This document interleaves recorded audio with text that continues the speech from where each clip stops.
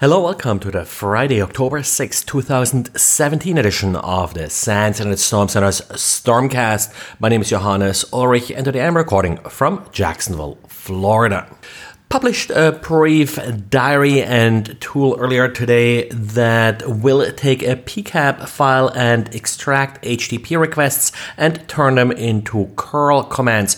Curl, if you're not familiar with it, is a little Unix command line tool that allows you to send HTTP requests. So what this tool does essentially, it allows you to replay the requests that were included in that PCAP file. I ran into the need for such a tool when I was working recently with a web-based API where I tried to sort of send some requests to it, and I always like to do it in the browser, but in this particular case it was really not that easy in the browser to figure out which request cost what, so that tool came in handy in order to get all of the requests extracted at the same time and make it easier to screen through for the ones that are actually important. And Apple today released an update for macOS High Sierra fixing a rather embarrassing security flaw. With macOS High Sierra, Apple introduced a new file system, the Apple file system. And with that, of course, you can also encrypt your files as you were able before. But the implementation of the encryption had a pretty interesting bug. Now, when you set up encryption for a particular drive, you can also set up a password hint. However, it turned out that Apple saved the password in the password hint, not the actual text that you entered as a password hint. So whenever you used a password hint, no matter what text you entered there, it would be replaced with the password. And then when you request the password hint, what you actually get back is the clear text password. Now, when I saw this a couple days ago, I think it was the first time, I was a little bit confused how this could happen because the password is actually never saved anywhere. The password is just used to encrypt the actual disk encryption key. So it itself is not saved. Just when you type it in, it's used to decrypt that encryption key. Well, must happen during the setup where really just the password is saved in the wrong spot, or they pull the wrong variable in order to save it as a password hint. And Apache released yet another update for Tomcat. Now, the reason this is tricky is because about a week or two ago, there were two flaws in Tomcat that sound exactly like this flaw, but given that there are different CVEs for it, it's probably not patched by these prior patches. This latest flaw is CVE 2017-12617. The others were 12615 and 12616. So this is just the next number in the sequence. The flaw is the same, that it's possible to upload JSP files to a server if the HTTP put command is enabled. Now, by default, put is not enabled, so by default you should not be vulnerable, but in particular recently with REST APIs and such, put has become more popular than it was in the past. This is also something, if you're not using it in your network, and likely you are not using it, then this is pretty easily addressed at the web application firewall level as well. So if you have put enabled, this is a critical flaw. If not, then don't sweat it too much. Apply the patch in accordance with your regular patch policies. So it's a Friday today, and we do have an STI student again this week. I'm here with Dallas Hazelhorst, and he's going to talk a little bit about healthcare protocols and such. So can you introduce yourself a little bit?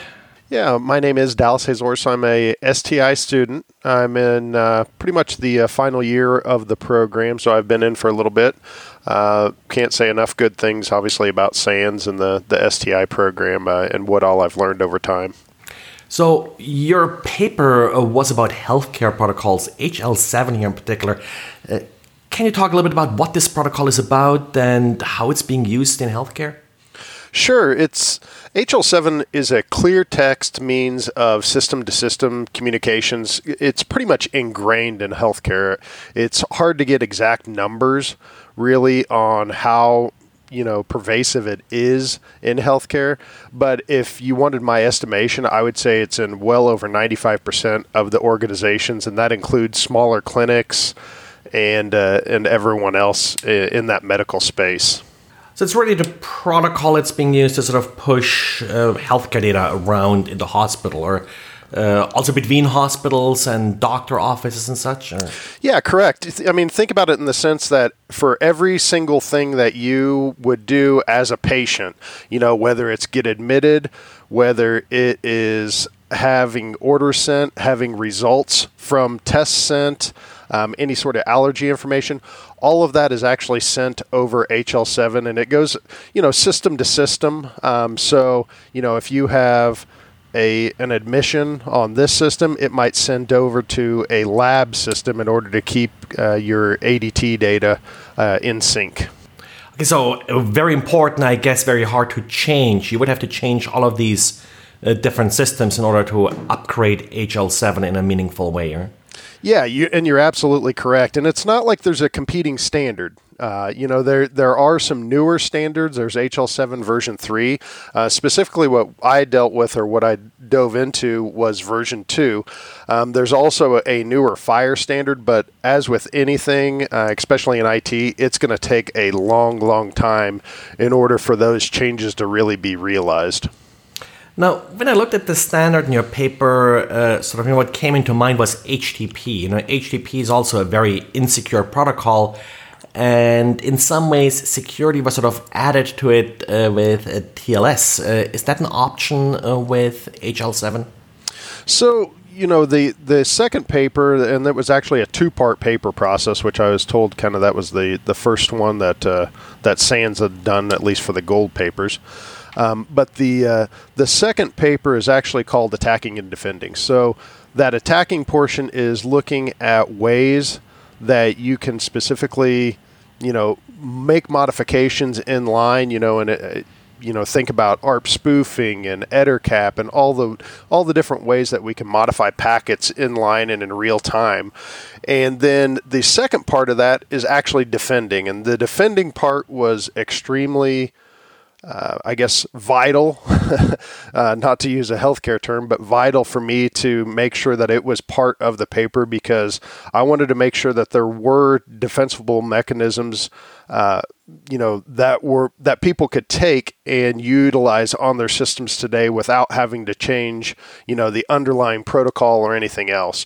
And so part of those defenses we're using, something that a lot of the folks are familiar with, which is just SSH tunneling. So instead of just sending that data back and forth clear text, we're actually using that SSH tunnel to encrypt the data for us. And then because we're not making many modifications, or the modifications that we're making don't change the underlying data, it's actually able to send that with just a minor change on the sending system, and it's not actually any changes on the receiving system beyond that SSH tunnel creation. So that would be one workaround. Now, with these tunnels and TLS or SSH for that matter, one risk is obviously these downgrade attacks. So with these SSH tunnels, you would be able to enforce that data is only being sent through that tunnel, and the downgrade wouldn't be possible? Correct. Yeah. I mean, obviously, we'd have to go through some SSH hardening, and make sure that, simple things like V1's disabled and some other things. But, it'd be all the standard things that we're used to as far as making sure that a SSH tunnel is secure as possible. Now, if I remember your paper correctly, the protocol is also used for medical devices in part, or so to control them, or I guess to adjust prescriptions and the like? Yeah, not necessarily to control the devices. I'm not saying that doesn't happen. It's not been my experience. But for basic telemetry, a lot of that data will actually come as short bursts of HL7 data. So your heart monitors or anything like that can actually come over as HL7 as well. So once again, going back to the potential for modifying that clear text data, there's definitely that possibility there, and that's the issue. Really, is that that's exacerbated by the most hospitals once again, this is my experience, is that they have a very flat network. And I mean, that's not unlike many other organizations throughout the world. And keep in mind that a lot of these tunnels were created, 8 years ago. And so, network segmentation was not a real widely used defense at the time. So a lot of these are sitting on the exact same network segment as, say, your end users and their workstations and things that they're checking email on. So that's really another reason why it becomes a much bigger issue than, oh, okay, this is just clear text. Well, we'll just throw it off on this other network segment here. It actually becomes quite a challenge just to do something like that. I've never worked with these devices, but I can imagine it would be quite hard to sort of set up SH tunnels and such, like from a heart rate monitor back to a collector.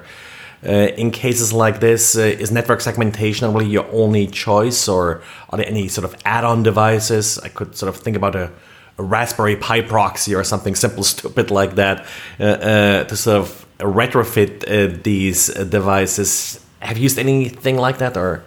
I have not. No, that's something that I do talk about quite in depth in the paper as far as some of the defense mechanisms, because you're absolutely correct. Some of them don't even have the horsepower to do some of the SSH tunneling. So network segmentation, maybe some site-to-site or network segment VPNs, because a host-based VPN obviously wouldn't be a choice as well. So there are some different options available, and throwing your Raspberry Pi idea out there, I could absolutely see that as a potential solution as well. Now, when I teach defending web applications, I always put up healthcare as actually an area where availability is really, really important. It's not really just about privacy.